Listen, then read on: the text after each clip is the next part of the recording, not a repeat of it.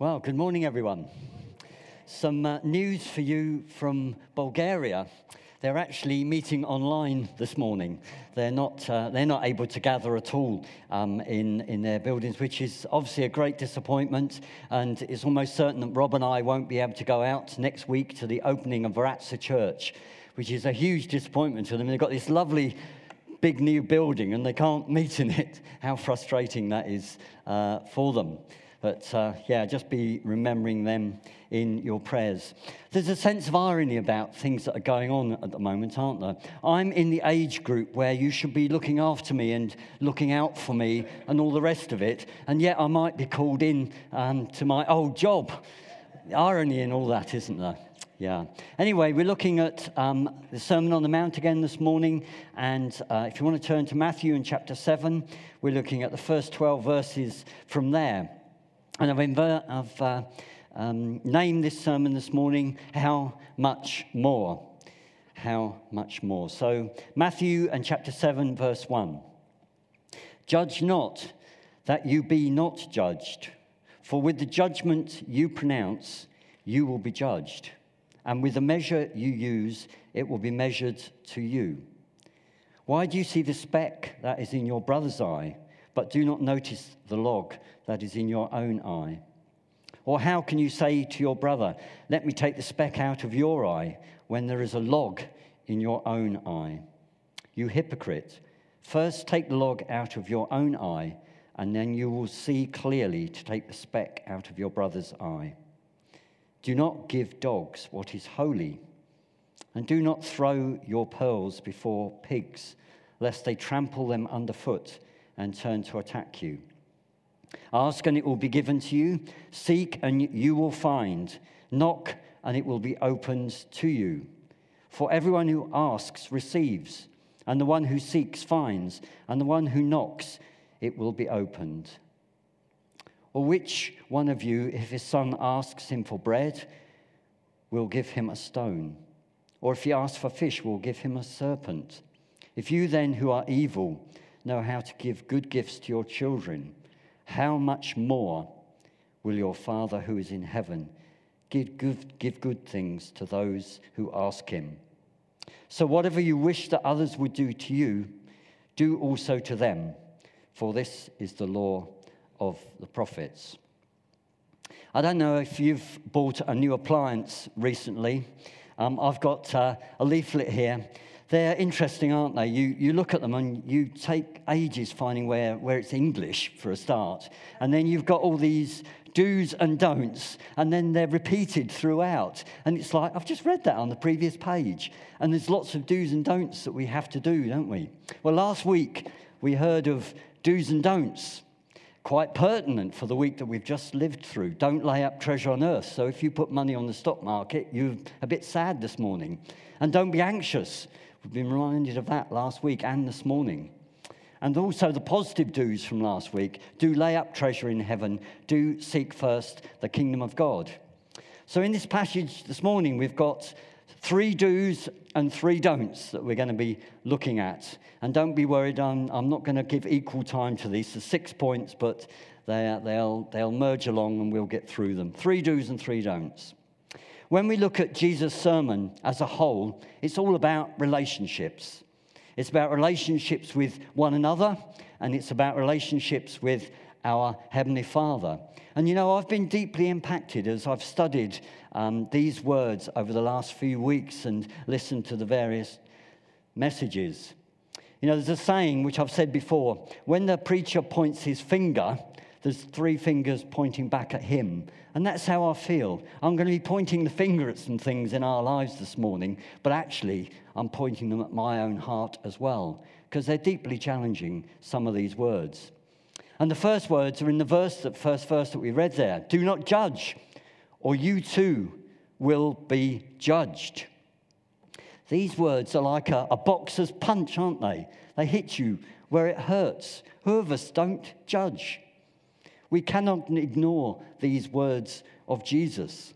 However, we need to understand what this word judge means. It doesn't mean that we turn a blind eye and ignore things that are wrong. It doesn't mean that we don't speak up when things are clearly evil and sinful. It doesn't mean that we suspend critical analysis of situations or let everything just flow over us. It doesn't mean that we're passive and stop making judgment calls at all. We read in verse 16 that Jesus said, "Don't give to dogs what is holy, and don't throw pearls in front of pigs." Jesus is referring to people here, not animals. And he's saying that of the people.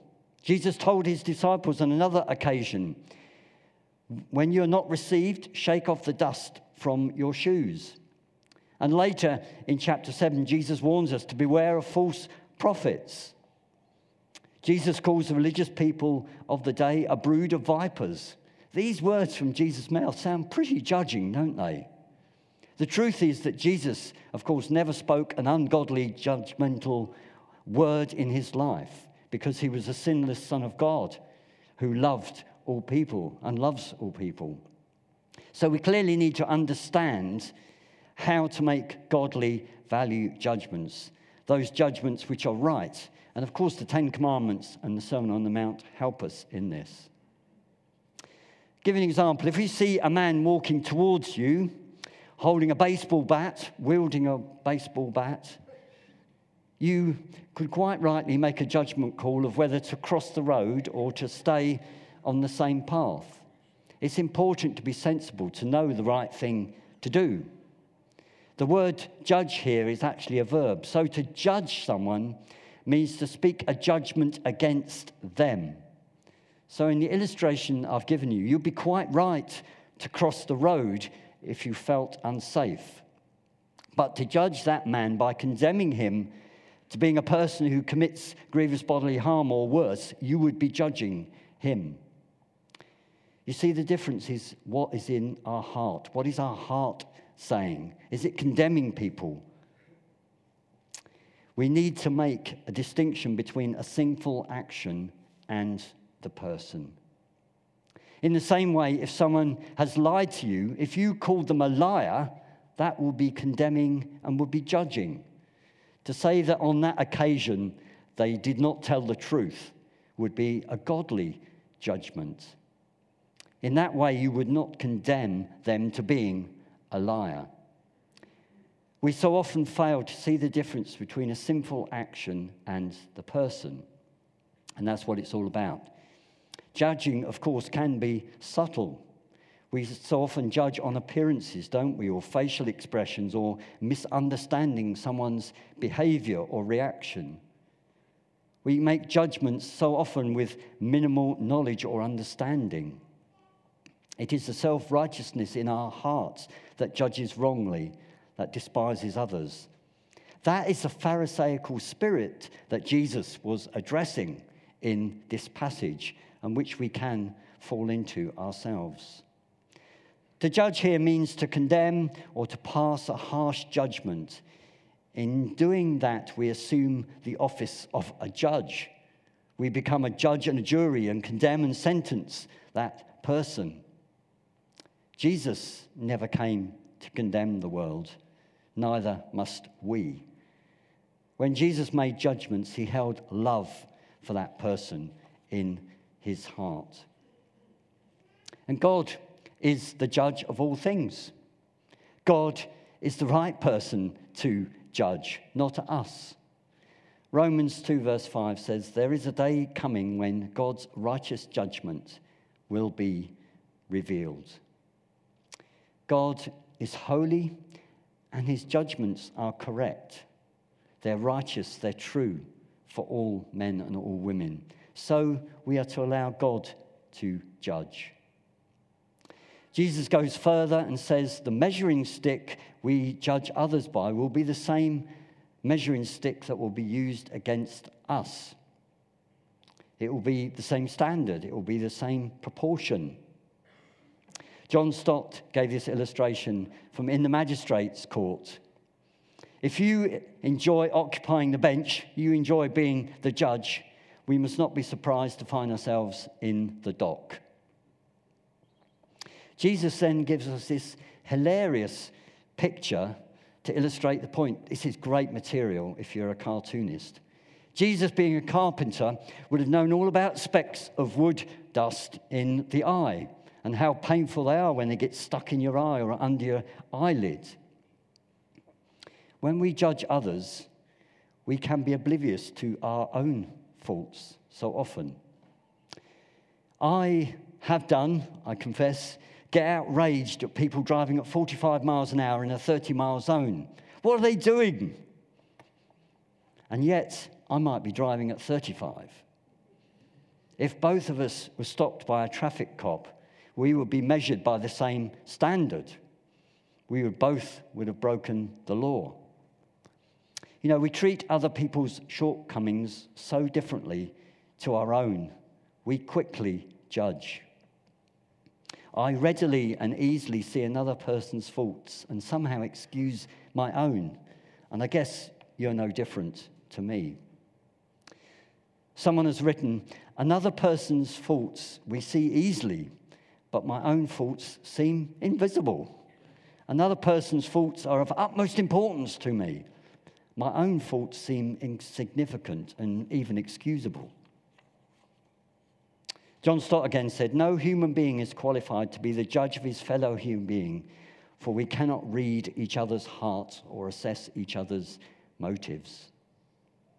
Jesus is warning his disciples, his listeners to this sermon, and to us not to judge. And in this picture, we're given two more don'ts as well.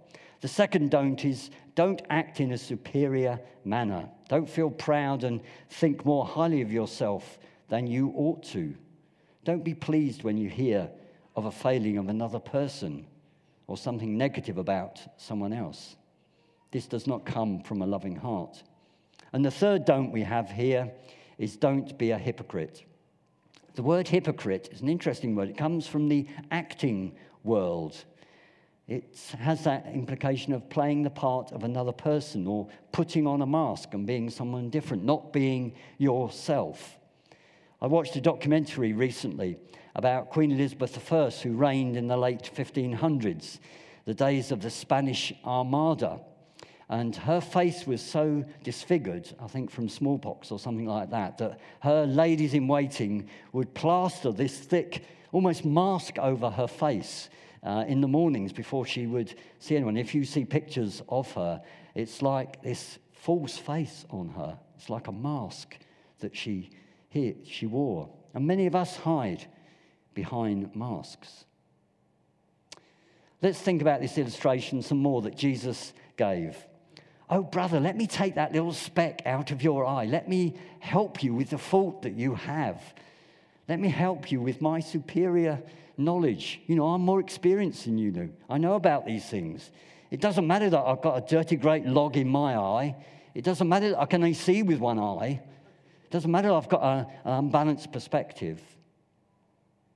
How can I remove another person's speck of dust with my own log in place?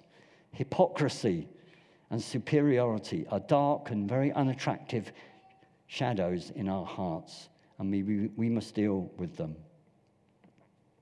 Luke, in his account of this sermon, asks this question: can a blind man lead a blind man? Will they not both fall into a pit? Of course, we do not ignore our brother with a foreign body in their eye. That would be unloving. But first, we deal with our own foreign body. We deal with our own issues and help our brother. It doesn't mean we have to be perfect, but we have to be on that journey. I've studied the human eye in a previous life and was trained to do some simple treatments on eye, including removing foreign bodies. Eyes are really, really sensitive. If you've had anything wrong with your eye, you'll know that. If you touch an eye, the body normally, the normal reaction is to withdraw and to remove, so closing the eyelid, that sort of thing. Tears come really quickly when you touch an eye. It's extremely, extremely delicate. Think about that as we help our brothers and sisters. Gentleness is required. When we've removed our own log, done our own self-surgery, then we can humbly help others gently, and we'll be clear-sighted to do so.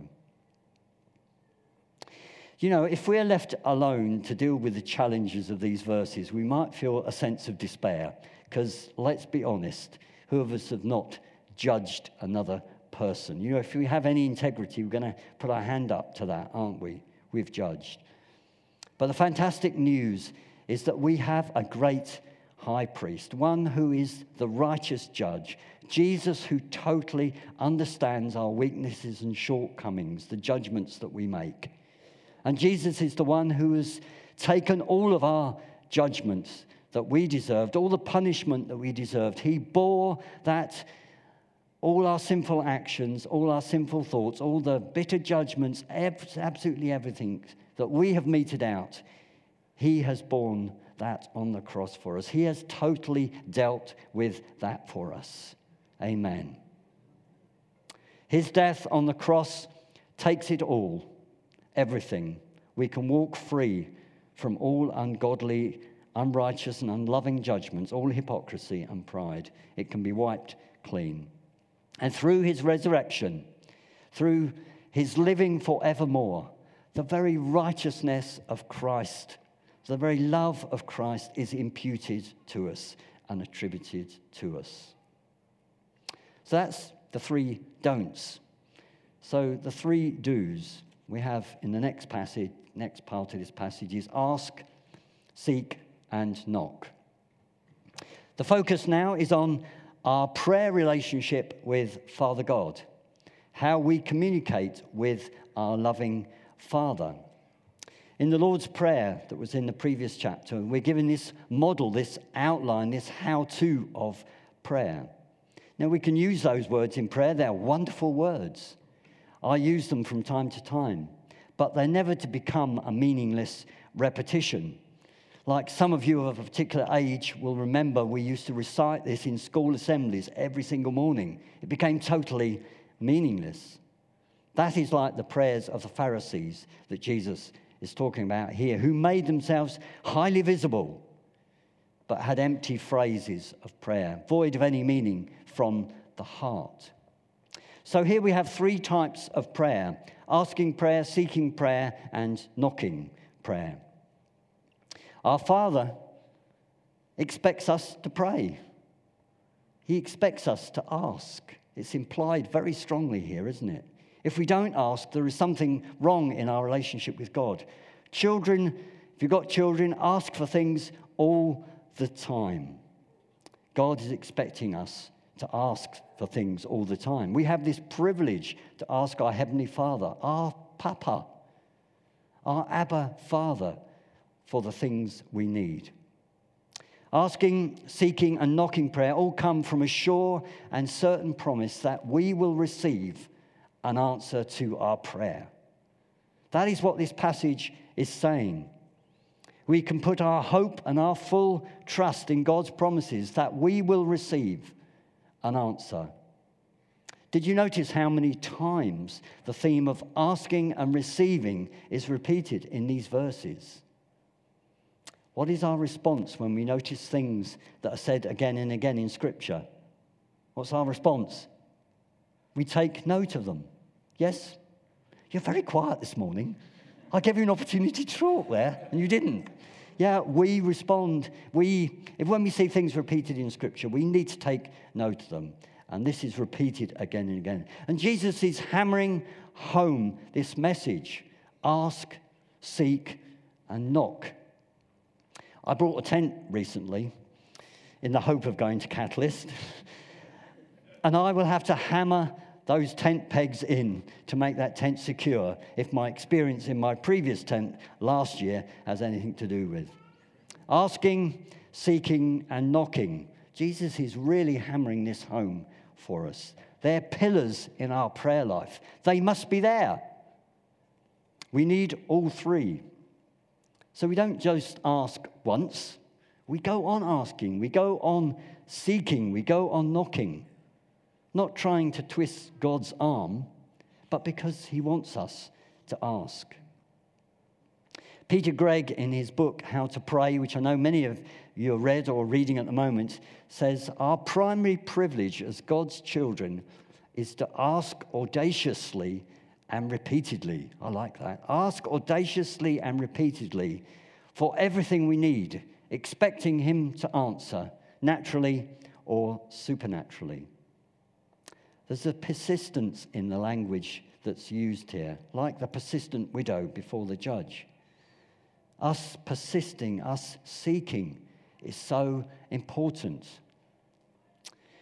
Your mobile phone, if you're connected to the internet at home with your Wi-Fi at home, as soon as you leave the radius of your Wi-Fi, your phone starts searching. It starts searching until it connects. It's that seeking to connect, that constantly seeking to connect with our Father that is so important. And the promise here is a universal promise that as we seek him, Father God will answer. It's not a case of God saying, yes, I'll answer this prayer, but not this one. No, Jesus says, ask and it will be given to you. Seek and you will find. Knock and it will open. But of course, God is not like a sugar daddy who constantly showers us with selfish requests. His promises don't come like a cosmic fruit machine. You know, you line up all the symbols, you line up all the right words, and boom, you got your dream come true. Prayer is not a magic wand that you wave and get all your prayers answered how you want them. Every sickness healed, every bill paid, every parking space found, whatever your prayer. Everything I want, what I want, when I want it. Yeah, these things happen, but prayer is not a magic wand. Father hasn't always given me everything that I have wanted. Sometimes the answer has been no, and I'm grateful for that with hindsight. But he has always answered every prayer that I've spoken, even if the answer is no. John Stott wrote that God will sometimes answer no if the things we ask for are not good in themselves or not good for us or other people. So Jesus says, ask, seek, knock, and you will receive. These words are so simple, they're childlike, and they're meant to be. Abba Father, God will answer our prayers with good things. It almost offends us, doesn't it, by being so simple and yet so hard to practice. We have a good, good Father who will always give us good things. Now, I want to ground this for us and apply it to the area of salvation, to that coming to Jesus in a very personal way, that to us being born again, us finding him. In most of our meetings, I'm pleased to say, we have people who are on a journey of finding Jesus for themselves. And that may be you this morning who are seeking to know God. And these three keys of asking, seeking, and knocking hold a powerful and universal principle for us in prayer. Be that you're praying for the day ahead or a new job or a house or an important decision that you're making or some terrible disease, whatever it is, the principles are the same. But I want to illustrate it this morning for us finding Jesus or becoming a Christian.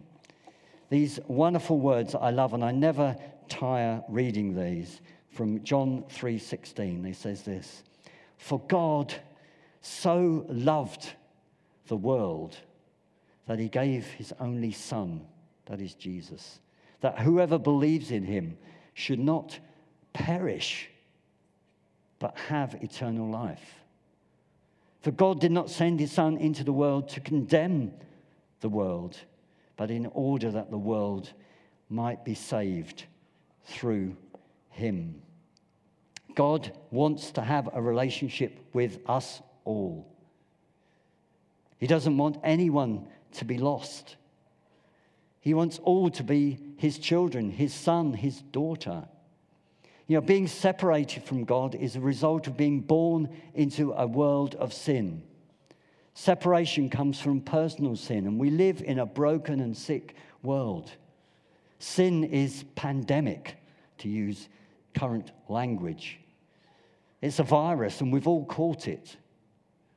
And the wages of sin is death, but the gift of God is life.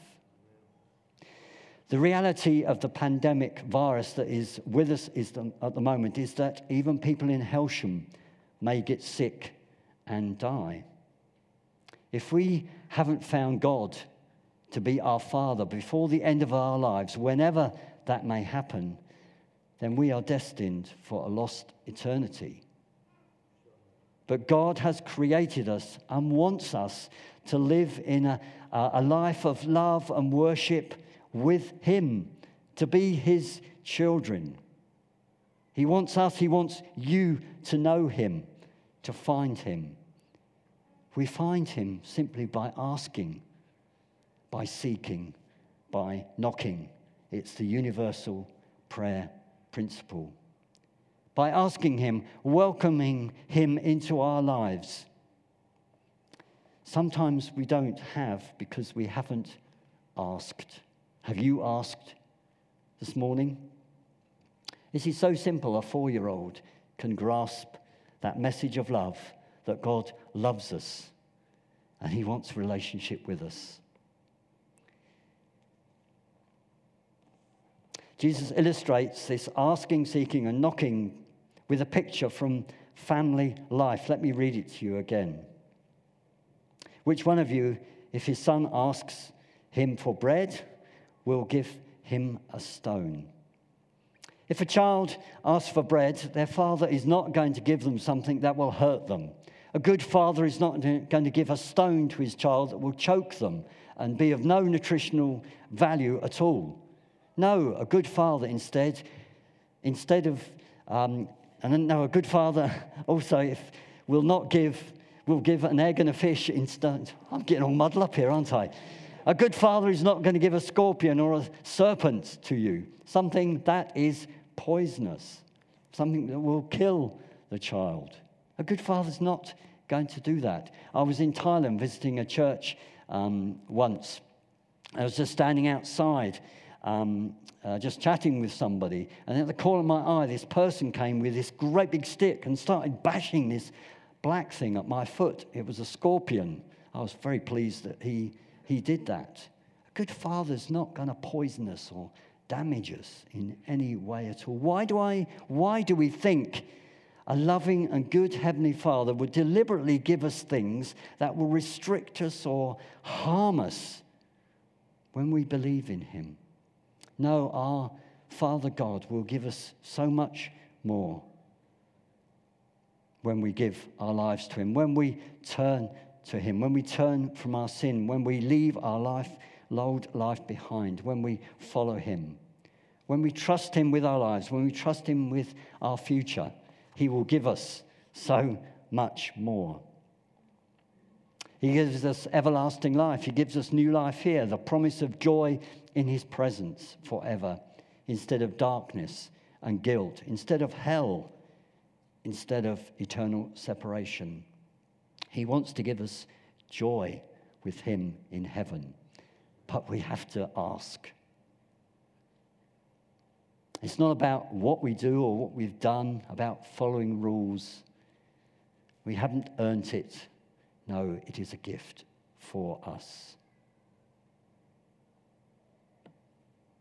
Our loving Father is answering all our prayers with a promise that we will receive. He is faithful and making a way for us. One final quote just before I finish. This is from Peter Gregg, and I love this one. You cannot be too bad, too broken, or too boring for God's unconditional love. I love that. That applies to all of us here, doesn't it? You cannot be too bad, too broken, or even too boring. God loves you with an unconditional love. Only we can be too proud to acknowledge how desperately we need it. Ask and you will receive. Take one step to the Father and He will come running towards you. Splutter an unconvincing apology and He will hug you silent. That is the Father God that we love and we worship. Ask and you will receive. Not just enough, but much, much more through our Lord Jesus Christ. And Ephesians 3 says this: He is able to do far more abundantly than all that we ask or imagine. Amen. Can I invite the worship team to come back? And let's just have a moment of reflection and silence. Can I ask you just to stand? The worship team will start playing for us. A lot of ground I've covered this morning, from the 3 don'ts to the 3 do's. Can we just be silent? And I encourage you to do business with God this morning.